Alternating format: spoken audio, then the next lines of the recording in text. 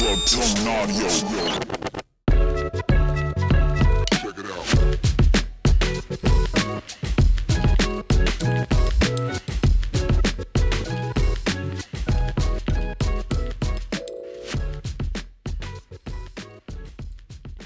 Ladies and gentlemen, boys and girls, welcome to Sends and Suffers podcast. I am your host, Mario Stanley. Today, we have the man, the myth, and the legend, Mr. Jeff Jackson, on the episode. I cannot tell you how excited I am. This man is a Texas living legend and probably single-handedly the best gift that Texas has ever given to rock climbing, maybe even to the world. I don't know. That's a tall order, but if you know of him, you know I would say that. Before we just jump into this episode, I want to thank everyone for liking, following, and subscribing so much. This podcast has been growing, and it's only by your love and support. And if you guys haven't already, please check us out on the Patreon. We have launched the Sends and Suffers podcast Patreon. You can join, be in the know with all the details, extra bonus reels. We're dropping some bonus reels from the previous episode 23 with Kaya on there real soon. I cannot wait to interact and connect with you guys. And yes, we are still mailing out stickers. We're still doing that. However, there is a little bit of a hiatus on that. We're working on production issues. Those will happen. And yeah, but that's enough of me rambling. Let's go ahead and get into the episode with Mr. Jeff Jackson. Enjoy, because I already am now.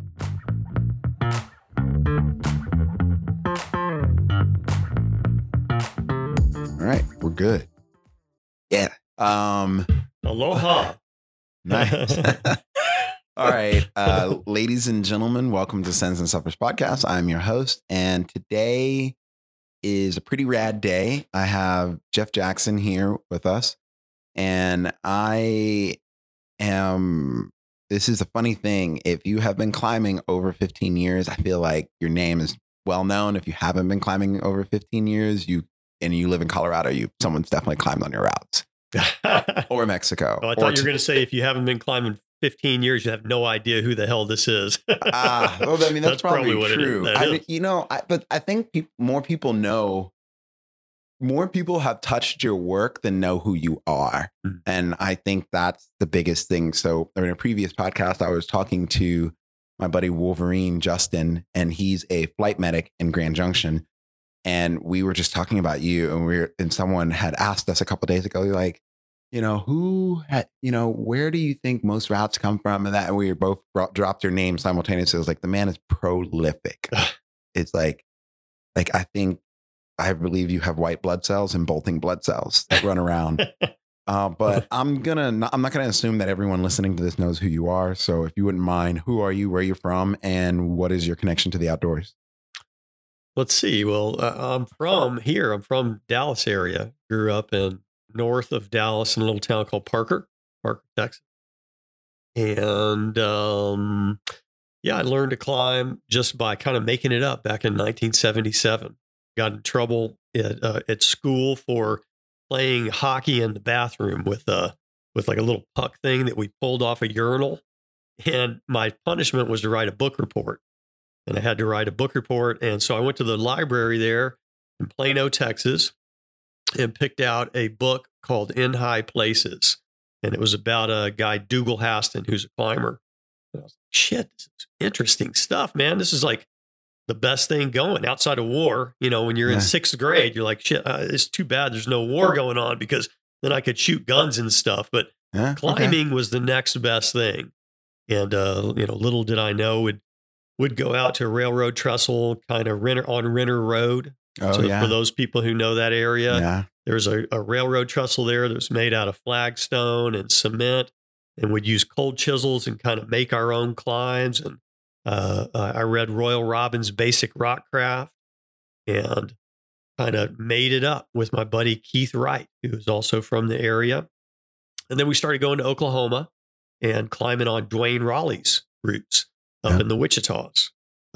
Another extremely prolific kind of progenitor of the sport for all of us that grew up around here. Yeah. And a big mentor for me as well. I did not know that.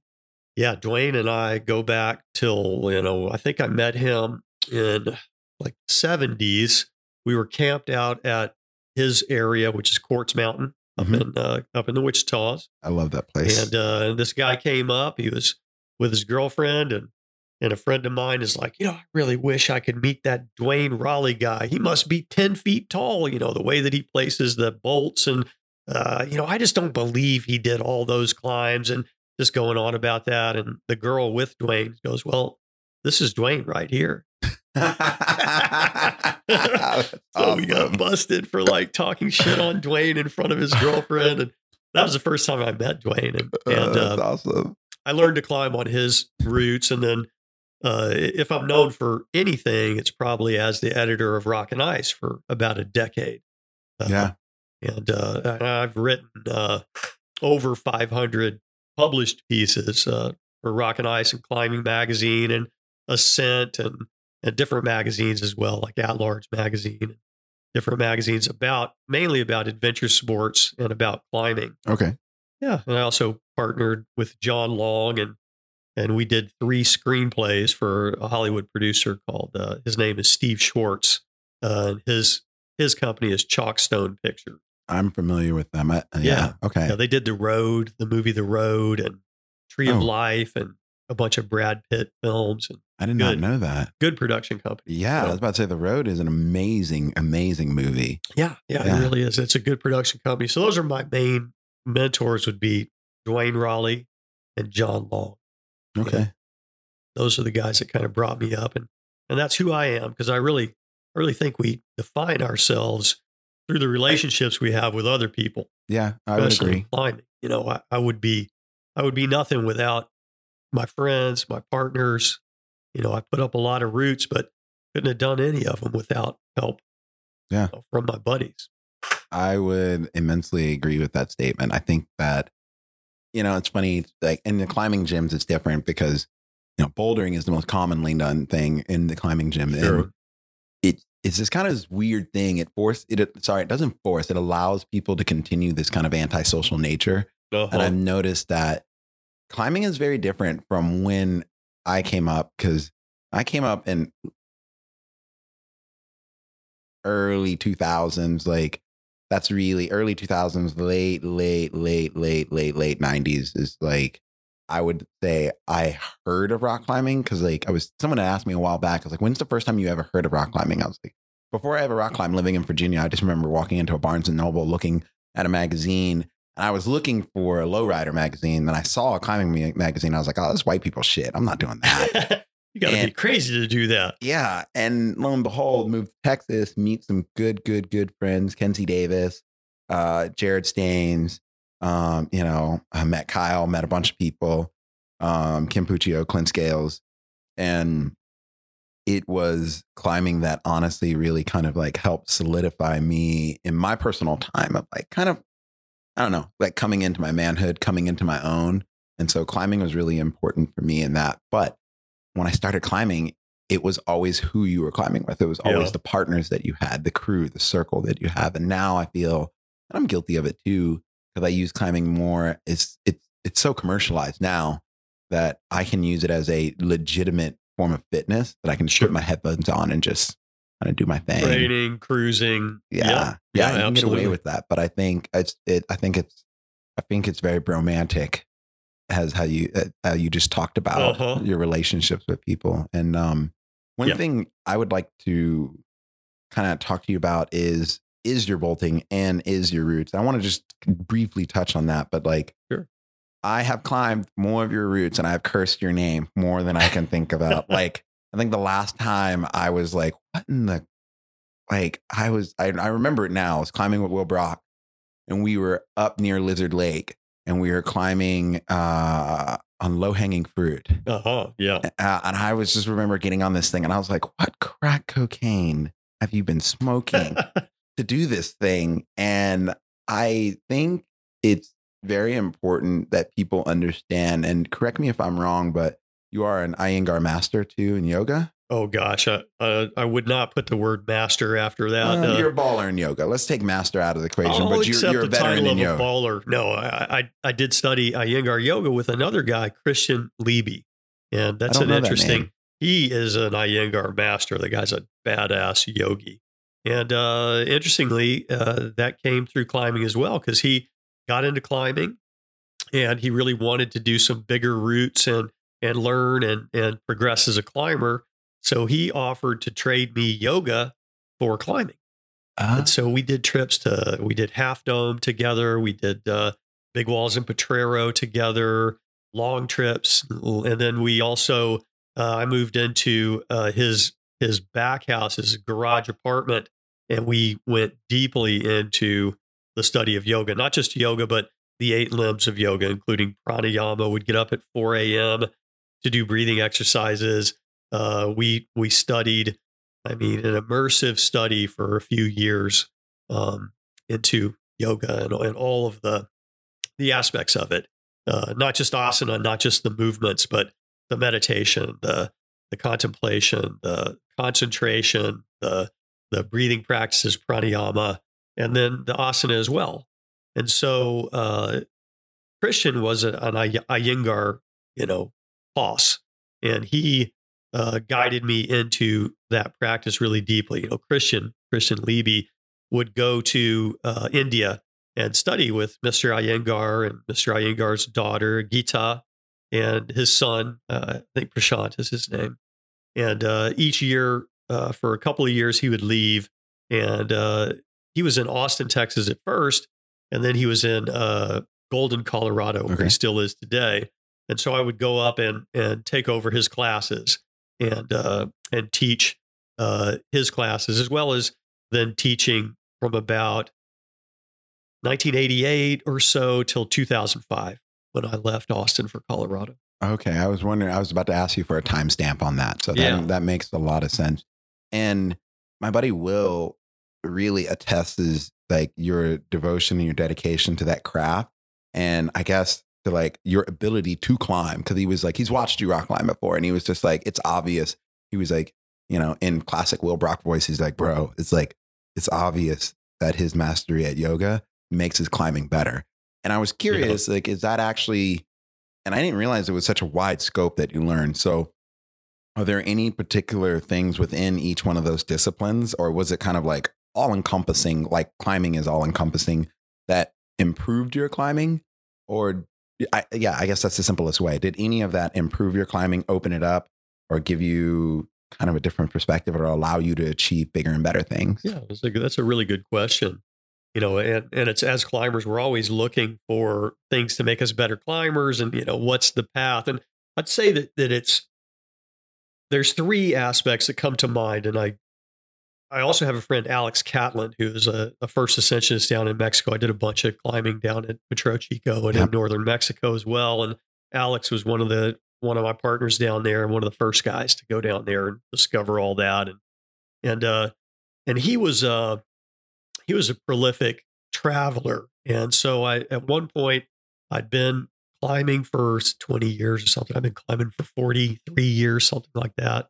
And then, 20 years in, I was kind of like, how am I going to get better? And flexibility came with the yoga. Mm-hmm. The strength comes with, I was a pole vaulter through college. I ran track, went to college and did that, and developed a lot of strength and a lot of gymnastics, sort of that kind of strength. Mm-hmm. Mm-hmm. Flexibility was yoga. And then the other missing aspect was like, what can I do, Alex? And he's like, travel, so it's like strength, flexibility, and just travel, just seeing other places, getting on other routes, other kinds of rock types, widening your, experience and I think that was really wise, for Alex to point out that that's an integral thing. But, yoga is especially good because it develops not only that flexibility, but the ability to lift that leg and hold it at extension. It's strength and flexibility. And then the best thing I think that yoga does is it offers an active recovery. Certain kinds of yoga maybe are more intense, like the Ashtanga styles, Vinyasa.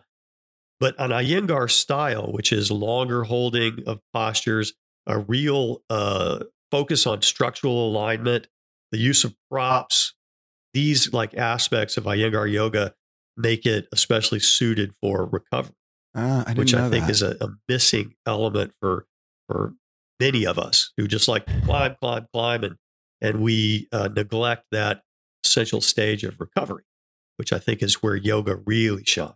Pro tip: I'm stealing that beta because like Ashtanga and I guess Vinyasana, whatever else you just said, I'm terrible at them. So, but I think those are like the most popular kinds. And I always feel like when I go to yoga, I'm always like just so wiped out even more that I'm just your ass kicked, Yeah. It's amazingly hard. But I want to back up for a hot second because you touched on something that like struck a big chord with me. And I remember the largest jump in my climbing is when back in the day of old school Dallas Rocks days, I used to close down the youth program for the whole summer and I would just hit the road. And for 5 or 6 summers, I have a Ford Econoline van. I bought that thing with, I think I had 102,000 miles on it.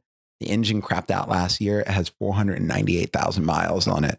I rode that thing into the ground, but I got so strong climbing on such different varieties of rock. And one of my things, the biggest compliment I've ever received from someone climbing, they're like, you read, you assess, and then you do. There's none of this like real hesitation. But he's like, but my buddy is like, but you don't think you're that strong of a climber. He's like, but I think you are. And the thing that I've always expressed to him is like, when you climb enough different stone, the best way I can describe it is it's like studying different. It's like I have a friend who can paint and he can copy anyone's artwork. He's amazingly good. But he said, he's like, until you see enough pieces, until you try to mimic these things, you can't do it. But like he can replicate art so good. So good. Right. And I think this is kind of a weird backwards way to correlate it. But I think climbing is the same way. It's like once you try a ton of different stone, your mental ability allows your strength and everything else to jump and go forward. And I think I was very puzzled when you said travel. And once you like put the glue together, that makes so much sense. It does. It made sense to me when Alex was talking about it. And then I tried to do that. I tried to get out there and really get all around the world. And I've always really just enjoyed mostly the intimacy that happens when you're putting up a first ascent. So I've been all over the place. I generally climb on my own routes that I put up, which is, it's not the best way to get strong, but it is. One time I was in the Yukon with Kurt Smith and Scott Cosgrove. We did a climb on proboscis called Yukon Tears. It was pretty cool, like a 24 pitch line. And we were looking at the wall. We had just helicoptered in and like, well, maybe we should do Skinner's route. Todd Skinner and Paul Dana had done a route called the Great Canadian Knife. And it was kind of a bolted sport climb. And it was, hard, but proud. And Kurt said, I was talking to Jim Bridwell, another kind of legend, dude.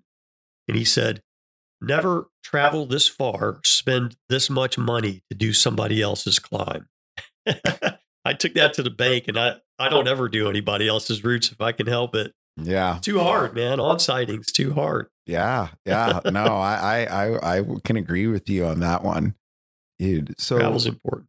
And you correct me if I'm wrong, but now, did you write the original or did you co-write the original Texas Limestoner?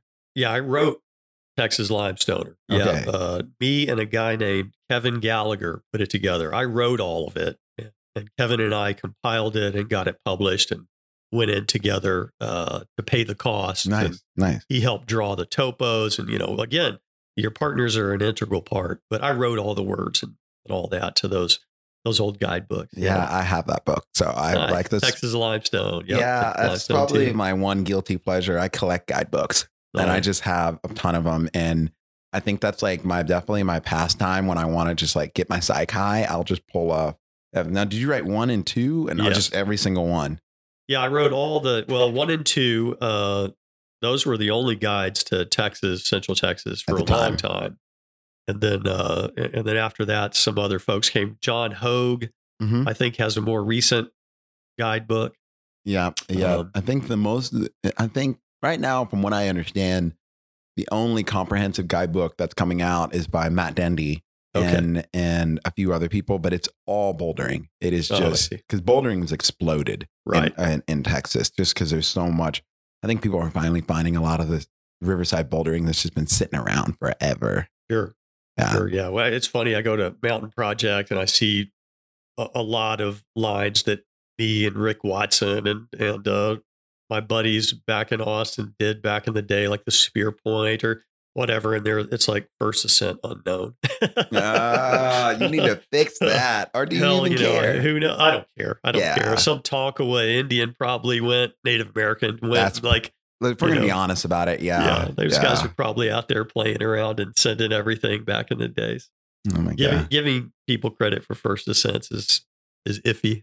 So let's touch on that actually, because I kind of briefly talked to you about this, and for those of you guys who are listening, I have mentioned this project that I'm working on, and we will not get into the depths of this here, but there will be a future podcast coming on to this. But I've been working on trying to expand and open areas that are existing in Texas, but there's a lot of credit given to first ascensionists, and people, I feel like, and me, I try to avoid this. So, and then just like, I want to make that very clear. Like, but I feel like people, first ascensionists have either wanted or people try to put them in the same category as like Alex Honnold, Chris Sharma, like these gods that live on Mount Olympus, and the rest of us are just mere mortals that are trying to catch up.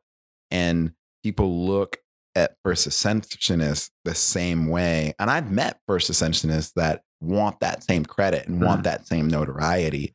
And to me personally, I mean, it doesn't matter. I mean, the route is the same no matter what. Like the rock is the rock. It's not changing anything. You just sunk some bolts into it and just made it fun for other people to be able to get on. But I guess the question I'm trying to ask is this, do you feel that that is something that is done, like a lot of credit is given to first ascensionists, or if someone's two questions. If you feel like too much credit or a lot of this is given into first ascensionists, and if someone wants to get into bolting and into establishing it and be someone who opens up route, what is, and I'll repeat this question, but what do they need to have going into this in their mind and their heart and their gut? Because I feel like people want it because of notoriety and ego and a legend. And I think that is the wrong reason to get into it, because you're going to get someone hurt over the long run. Mm-hmm. So first question is, kind of lost my own train of thought here. Let me just that's great. There's a lot there and we can unpack it, a little bit slowly. But one thing that just stood out to me, as a first ascensionist, first of all, the reason that I do first ascents in the beginning was in 1977, there were no routes to climb. There was Dwayne's routes and in the Wichita's, there was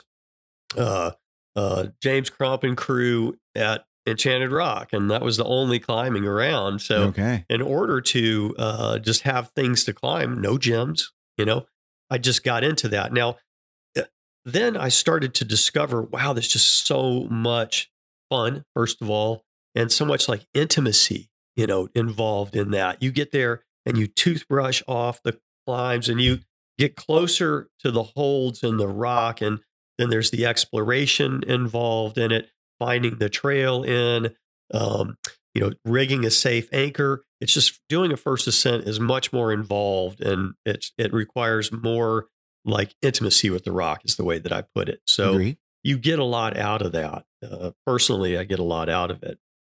Now, in terms of, whether we should give extra credit to first ascensionists, I see your point about some people will get into it as an ego thing. But the anecdote that came to mind is, when I did the first ascent of this climb down in Mexico, it was called Sendero Luminoso, which is Honnold went and soloed that line. I remember that. So, you bring up Alex Honnold as a superhuman climber, which for sure the dude is. But you know what he did? The first thing that he did after he soloed that line, maybe not the first thing, but early on, soon after, he called me up. Called me up and said, hey, even before he soloed it, he got in touch and said, hey, we're going through and we're pulling out cactus and we're brushing these holds off. And I just wanted to check with you. How do you feel about that? Mm-hmm. And I thought, wow, man, that's pretty cool. If Alex Honnold is doing that, then that acknowledgement feels good to the first ascensionist. And I think it really depends on the route. Alex Honnold felt like it was important and worthwhile. And just because he's a good dude and is connected with the history of climbing, he wanted to reach out to the people that did that route first out of respect and just out of just a good guy, good heart. Yeah. So there's a way to approach respecting the first ascent that I think is a positive way. Now, I don't think it's necessary to give that level of respect for some of the routes that I did at Reimers, for example, right? It's a whole different thing. Yeah. I spent 20 days, Kurt Smith, Pete Peacock, Kevin Gallagher, and I went down and we developed this 2,000-foot route. We bolted it. We did it on lead.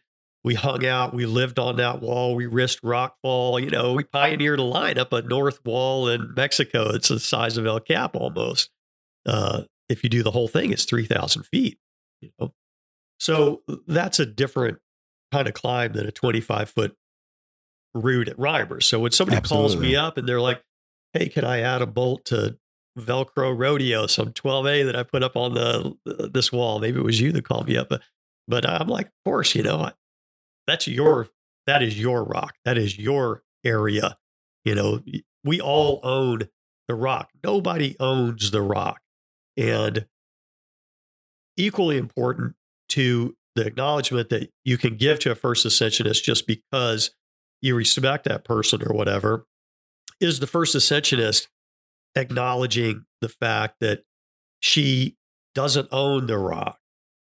She doesn't have a special place. These are, these things were created. These are, God made that rock, and God came up with the sequence, the dance that we do to get up that rock. And as first ascensionists, we can influence that dance a little bit by where we choose to put protection and the line that we choose to take. And if the first ascensionist does a good job, if the first ascensionist has the eye, you and I understand what that is. It's the ability to look at a piece of stone after years of climbing and say, oh, it would be better if it traverses out to the right. And now in this section, we'll make it a little bit more run out, and it will enhance the experience, and it will stick with, and the story will be a better story that's told. Sometimes we get it right. Sometimes we get it wrong. And you're cursing me. And you're like, what kind of crack is that dude smoking, right? And in that case, we deserve the approbation that gets put on us, like we deserve all that cursing. So, when you pick up the drill or you pick up the sharp end of the rope and you cut out into virgin territory, it comes with a lot of responsibility and the acceptance that, whatever the crowd comes back with, well, you take it. If it's praise, then maybe you're entitled to that. If it's like you screwed up and you made a bad line, you also have to accept that as well. So it's a great question. I really think that it depends on, a lot depends on the individual and their reasons or motivations for doing it. Mm-hmm. I've always really, in the early days, it was about making run out, scary lines, and that was ego intensive. Yeah. But then as I matured as a climber and first ascensionist, I really enjoy making safe routes. If there's loose flakes that could come off and hurt somebody, I'll glue those flakes. It's all about safety, and it's secondarily about the experience for the climber. And so I think I've gotten better over the years at sort of figuring out what's going to provide a good experience. And then, what happens is as you mature as a first ascensionist, you see somebody come out, they get scared on your route, they fail on your route, and They don't say, wow, I was really scared and you're a really good climber. What they say is that route sucked. Yeah. You suck. But when they go out and they have a great time and they succeed on your routes, they come back and they say 5 stars. Great route. Jeff Jackson is awesome. He's a master. Yeah. That's what I want to hear. And so those are the routes that I try and create these days. I want people to have a good time. I do see that. I definitely think, it's funny.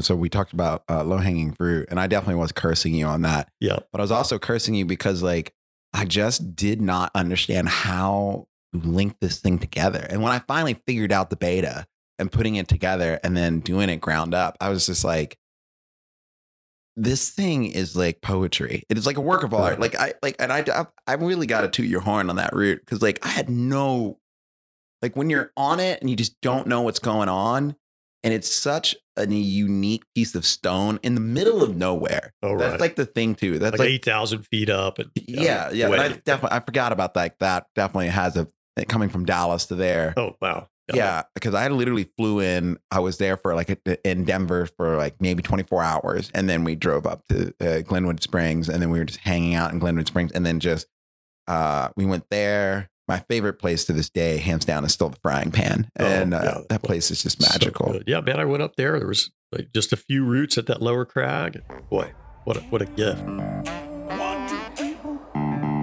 I hope you guys are really enjoying this conversation. Jeff is an amazing person.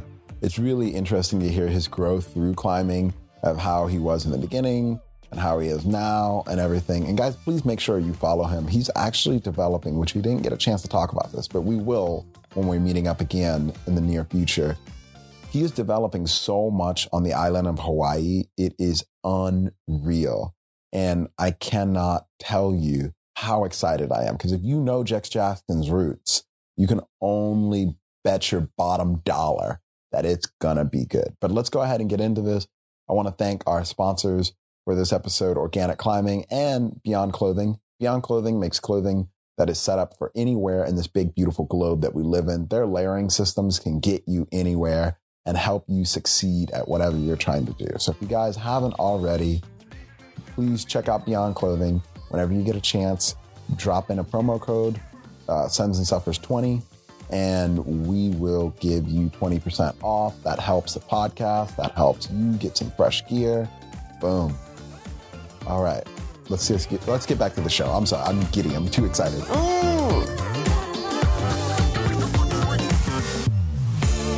Dude, that place is it's a gem in the middle of nowhere, too. How did you find that? Actually, that's a really good question, because I know how I find routes, and I definitely want to show you a couple things that I found. But how in the world do you find some of these things? Because the Frying Pan is a perfect example. You can barely see it from driving on the road. You barely even notice it. And that's you have to be looking for it. So how has it been people who show you these things? Yeah, mostly it's locals that'll come through. BJ Sbarra, and I can't remember who first took me up to that crag. Josh.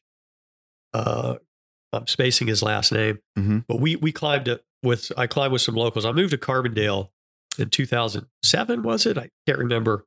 Kai, my oldest, was born in 2007. We must have moved there 2005, and I was there from 2005 to 2015 editing. Okay, Rock and Ice, and amazingly enough, there's very little really developed climbing in the Carbondale area, but despite having Climbing Magazine and Rock and Ice, the two biggest climbing magazines in the U.S., there's very little developed climbing there. One, those guys at the climbing magazines, they work their asses off, as I soon found out. But the other reason, who knows why? Motivation is a big part of it.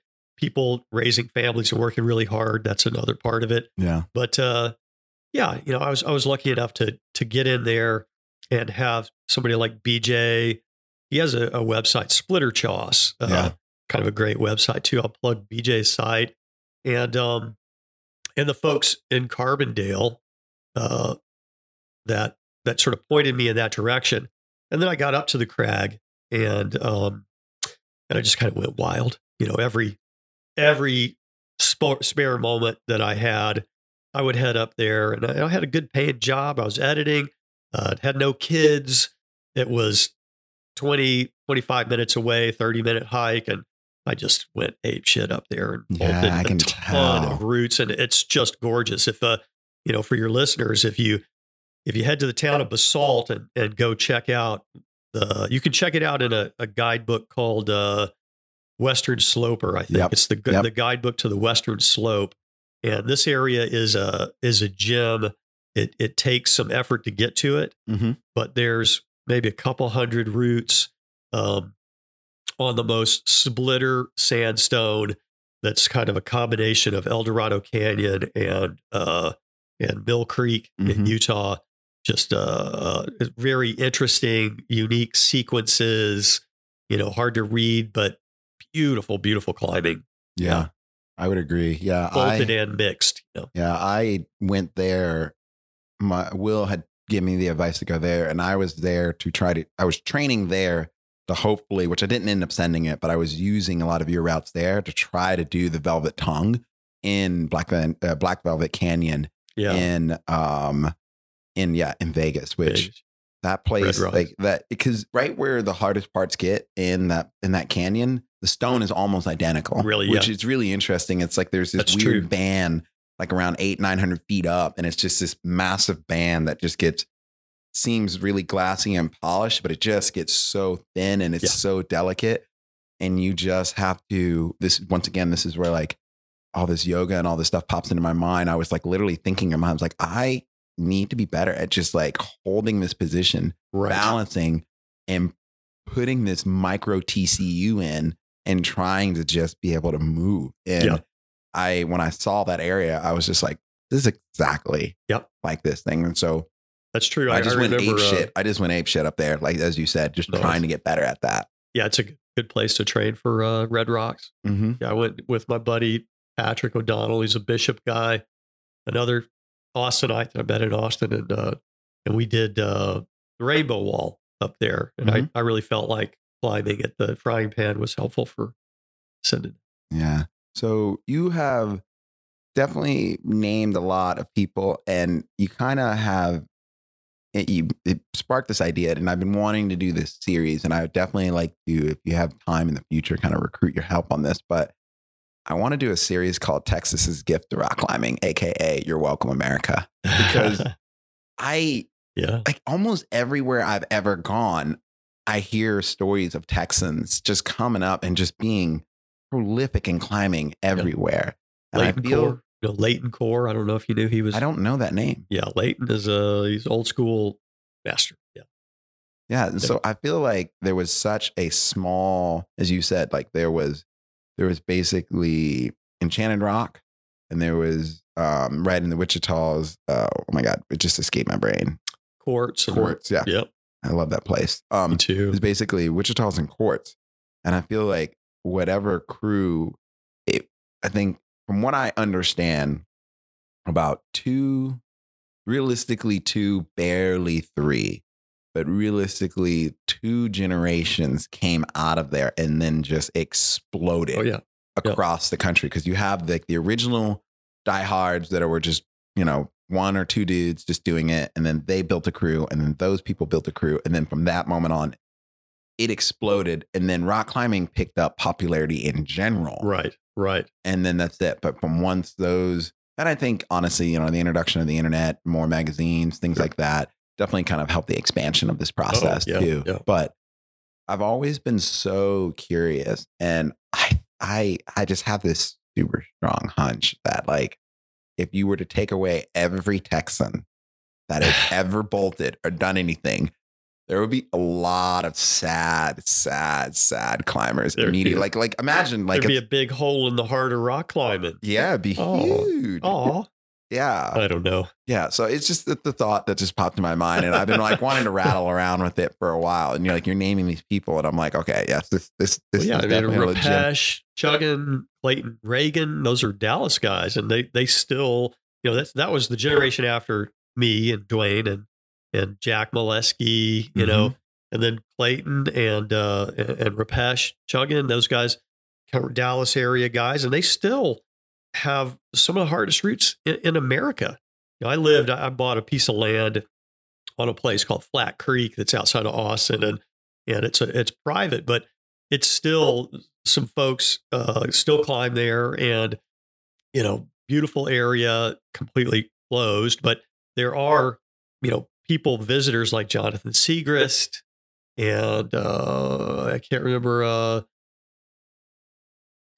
the guy's name is escaping me, but he just did a 515 there, you know, repeated a route that Rupesh and Clayton did. Like Rupesh, I think, did the first ascent IME Mine, maybe it was called. Yeah. Nick Dunnell came back, and you know, there's like 9A pluses that are out there in Texas, and these guys are operating in a vacuum. You know, it's just insane how good they are. Yeah. You know, there's something there. Like I'm nothing, but I bolt a lot of lines, but those guys are real deal. Yeah, they're monsters. Yeah. And so I've always said this for a long time, but I think Texas has some of the best sport climbing in the country. It's just there's so much private land. Yeah. And that's the thing tough. That like drives me up the wall. Yeah. And I have been traveling and I found some gorgeous stuff that I want to show you later.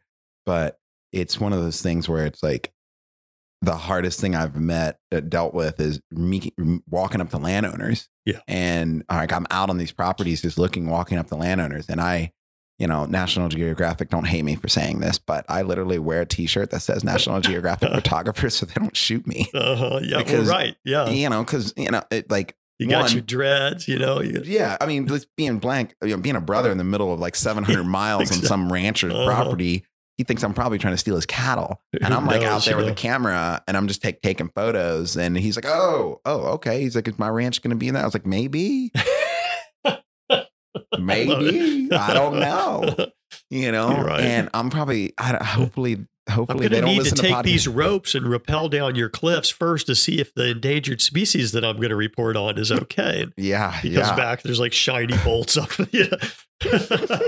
This is just for Nat Geo now. Yeah. And, but it's just the reality of it is, and just walking around. So, boy, I know, bro. It's like getting like how shot did you guys at. deal with that? I've heard stories. Yeah. I've heard the stories of you guys having like people taking 22s and hopefully no one ever shot a 308 at you. Oh God, man. You know, I've had shotgun blasts into the wall next to me, you know, where I'm like, oh, hey, how's it going? And I'll be down in a second. Boom. You'll get down now, boy. And yeah, that kind of stuff. Cleaver, you know, the Chisholm. Oh, yeah. Whatever y'all call it now. I don't know. It's the burn. The burn. It's still the burn. It's still the burn. Yeah. Yeah, the burn. Access has changed to that now. Oh, actually, there's a zone that was opening up, but I think the last great rain that we had came through, like really just like destroyed a big possible trail that went through. Okay. And there is, I started working on this project, but like a friend of mine who's really spearheading and I was helping him.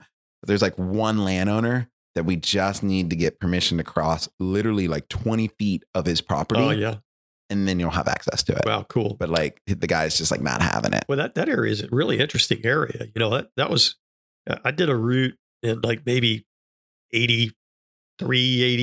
I graduated high school in 82. It must have been 82. And I think it's like 13B, something like that. Are you? And so, Mariner? The Mariner was later. Okay. Yep. And this was called Lizard King. Oh, yeah. I know this route. Yeah. And Dwayne and Jack, those guys were really spearheaded a lot of the development there. And a lot of the 513s. And Dwayne pointed out to me not too long ago that those were probably among the first 513 limestone 513s for sure, and among the first 513s around. Probably. You know, I mean, the 82, oldest, 81.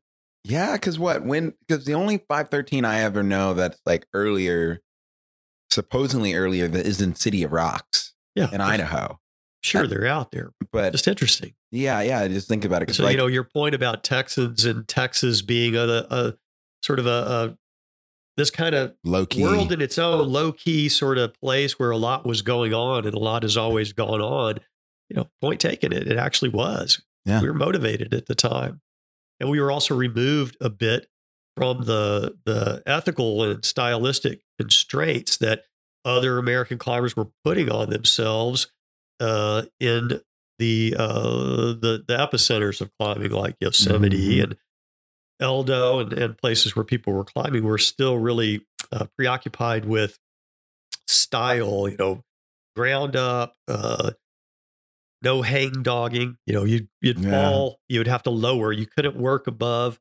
And we went and we attempted to apply these things to 30, 40 foot pocketed limestone climbs. And the result was like broken ankles and, horrible heel injuries. And hooks were popping. And eventually, thanks to Dwayne and Jack, I got over this idea that we can only do it this way because Backer and John Backer and Rod Calkin, those our gods said it.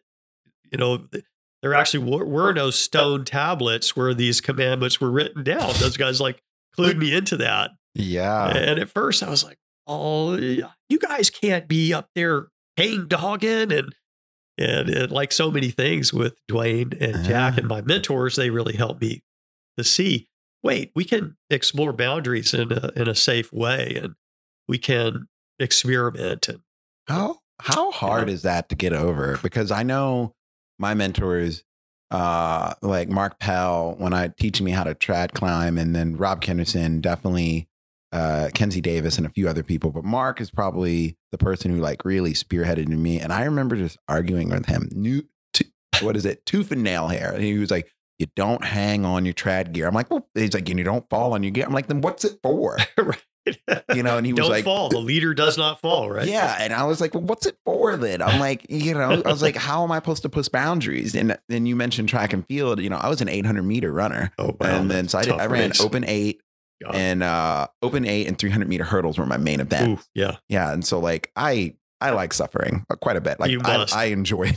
Right. You must. 800 meter is the event, bro. Oh, that's a rough one. I threw up almost every time I ran that event. And anyone who I tell that to has not run track and field, they're like, that's so disgusting. But anyone who's run track, you're like, yeah, that's par for the course. God, it's so rough. Did you see, I cannot remember her name, this woman from Dallas that just set the record and is going to Tokyo? No, I didn't. Oh, okay. Well, I'll show you this race after this. But her story about wanting to try and be the best. And she's like, I don't have time. I only have a finite amount of time in my life to be the best. So I'm just going to go for it now.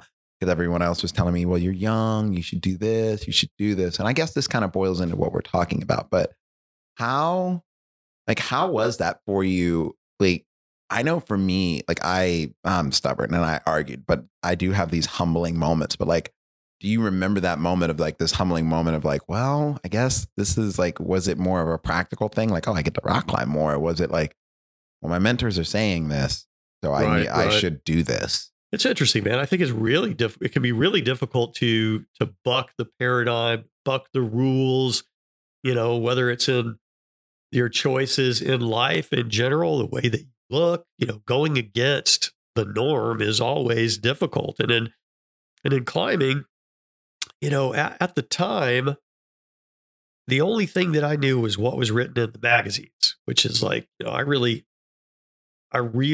learned to climb from reading books and reading the magazines. And that's why when I became an editor, I was stoked. I felt like I was doing something kind of important because I got all of the rules and all of the definition of what it is to be a climber from those magazines. Being in the outback, sort of backwoods country sort of area of Texas, the boonies, so to speak, of rock climbing, that was the only way that I got that. And so when Dwayne and Jack came from the Gunks, Jack Molesky, and he was I did not know that. Yeah, Jack was a prolific first ascensionist. Him and Jeff Gruenberg partnered up to put up some of the hardest climbs in America at the time.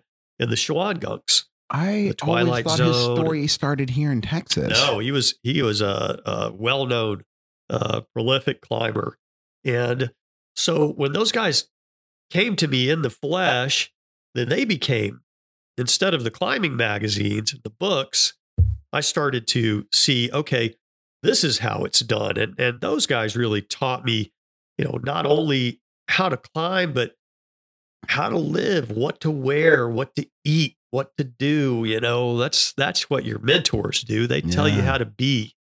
And so at first I was really resistant to what I saw them doing, but then I quickly realized just through common sense that, okay, this is how we're going to progress. This is how we're going to explore and get deeper into this practice, this discipline, or this lifestyle, is through what they're showing. So it was pretty quick. First time I saw them kind of strapped up under a roof and like practicing moves and hang dogging and whatever else dark arts that they were practicing, I was just horrified. And then I was like, well, damn, they can climb really hard and they're having a lot of fun. And, every time I fall on this move, I have to lower to the ground. It kind of seems like bullshit. Let's do what they're doing. And then we formed a bond. And Dwayne is still, my best friend, my brother. He's still my mentor and just means so much to me. And Jack, of course, was murdered. Yeah. His girlfriend murdered him in Colorado Springs 20 years ago, a long time ago. That was a tragic story. Yeah. It was very tragic. Yeah, it's a big loss. Yeah.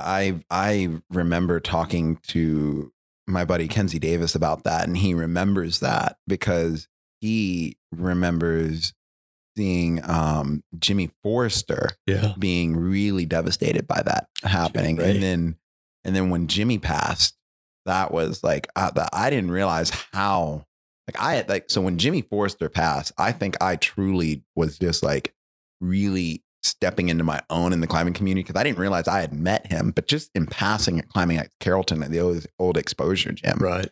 And like, that's it. But like, there was a definite low in the community when that happened. It was a big deal. That's another name that we should mention, Jimmy Ray Forrester, and then Marcus Garcia, Jimmy's partner. Those guys were they were a generation behind me and Jack and Dwayne. And they also elevated the sport quite a bit. Yeah. Jimmy Ray was a staunch traditionalist who lived that old school style till the end. Yeah. He died soloing in Churro Chico, just to let folks know. Yeah. It's weird. I mean, climbing, and for those of you guys listening, life is life. Death is a reality for all of us. The only thing that is true is death and taxes. And so hear that. But I do want, and I'm only saying this because I know the kids that I coach listen to this podcast, and the parents that I coach. Obviously, practice safely to the best of your abilities. That's why we talk about bolting routes in a safe, fun manner. We want you to come down and talk to us about the route. But life is life. We're not going to sugarcoat this, nor am I going to sugarcoat the reality of like what happens. Bad things happen to people sometimes, and bad things happen to good people. And hopefully that won't happen to anybody we know, and it all happens of natural causes. But it is what it is. That's right. It is what it is. We do what we can do with following the fundamentals of always backing up and having safe anchors and practicing down climbing and everything that you can do.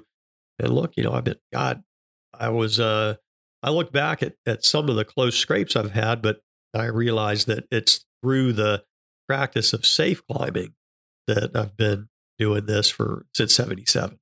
It's the reason that I'm still. So climb safely for sure. Most important thing. It's so funny because I listen to you talking, and now I imagine the kids that I coach talking, and they talk about like climbs and things that I've done and places that I've gone. And it's just like, it's funny because like I see how they see me through how I see you. And it's like this wealth of knowledge just opens up, and I'm like super, super, super, super grateful for it. And I want to give you an opportunity I want to kind of wrap this up here, but I want to give you kind of an opportunity. I say give someone a shout out. I always say that, but you've mentioned more names than I can imagine right now. And I definitely want to talk to those. But a question that I've been recently asking a lot is there, and it doesn't have to be related to climbing, but is there a book or something that you have gifted someone? Is there a book or a book you like to read? And I always use the term gifted someone or gifted people that has just been important to you. Like one of my favorite books is The Sweet Spot, How to Find Your Groove and at Home at Work. It has nothing to do with climbing. Yeah. But what it does allows you to do is realize how to simplify and automate a lot of things in your life so you can prioritize climbing if that's really what you want, or prioritize your kids, your whatever's important to you. But I think that's like something, and I feel like, I don't know, I feel like the gift of giving some form of literature, or giving something that someone can take is like really underutilized nowadays.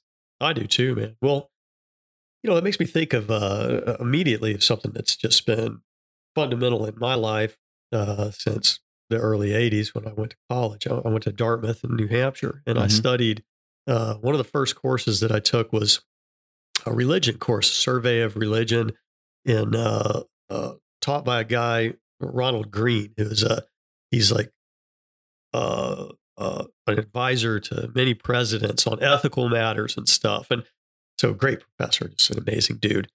And at a certain point, we studied Buddhism. Okay.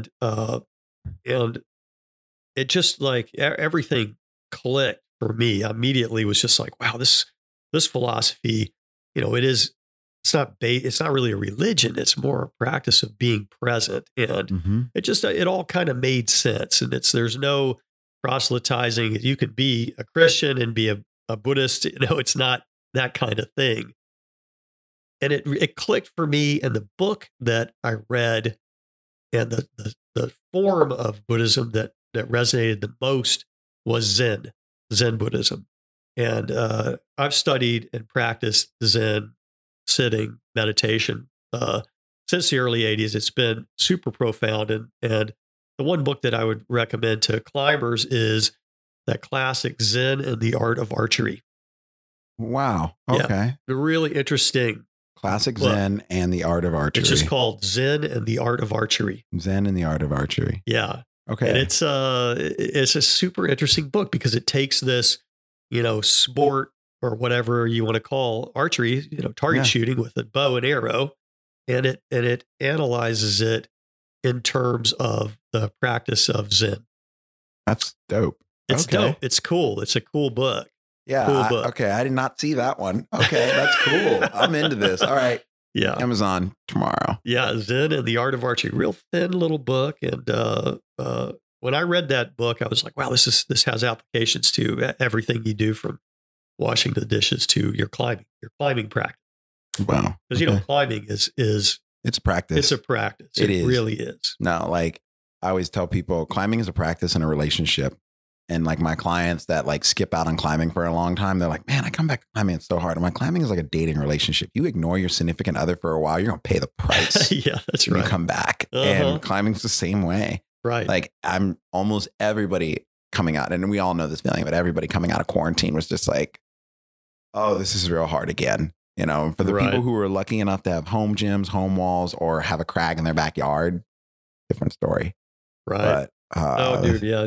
Your project it's like a dysfunctional relationship. You look lovingly at it, you study it, you hang baubles on it, you clean it up, you brush it, you pay attention to it. When you're not with it, you think about it. When you're with it, it rejects you over and over and over again. God. And then one day you finally do the project, and then you come down and you're like, oh, what's next? What's the next relationship? It's been fun, but we're done. Oh my God. Well, I want to thank you for your time. I want to thank you for coming out. Thank you. I really appreciate you. And I look forward to having the opportunity to continue to talk to you and hopefully walk parallel with you in your journey every once in a while. Definitely, man. Thank you. Thanks for giving me a platform to talk about my favorite thing, climbing. Yeah. Amen.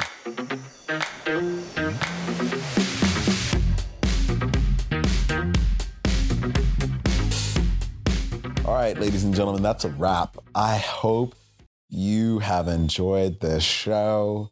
I'm cheesing so much. I hope you can hear it in my voice. I love this man.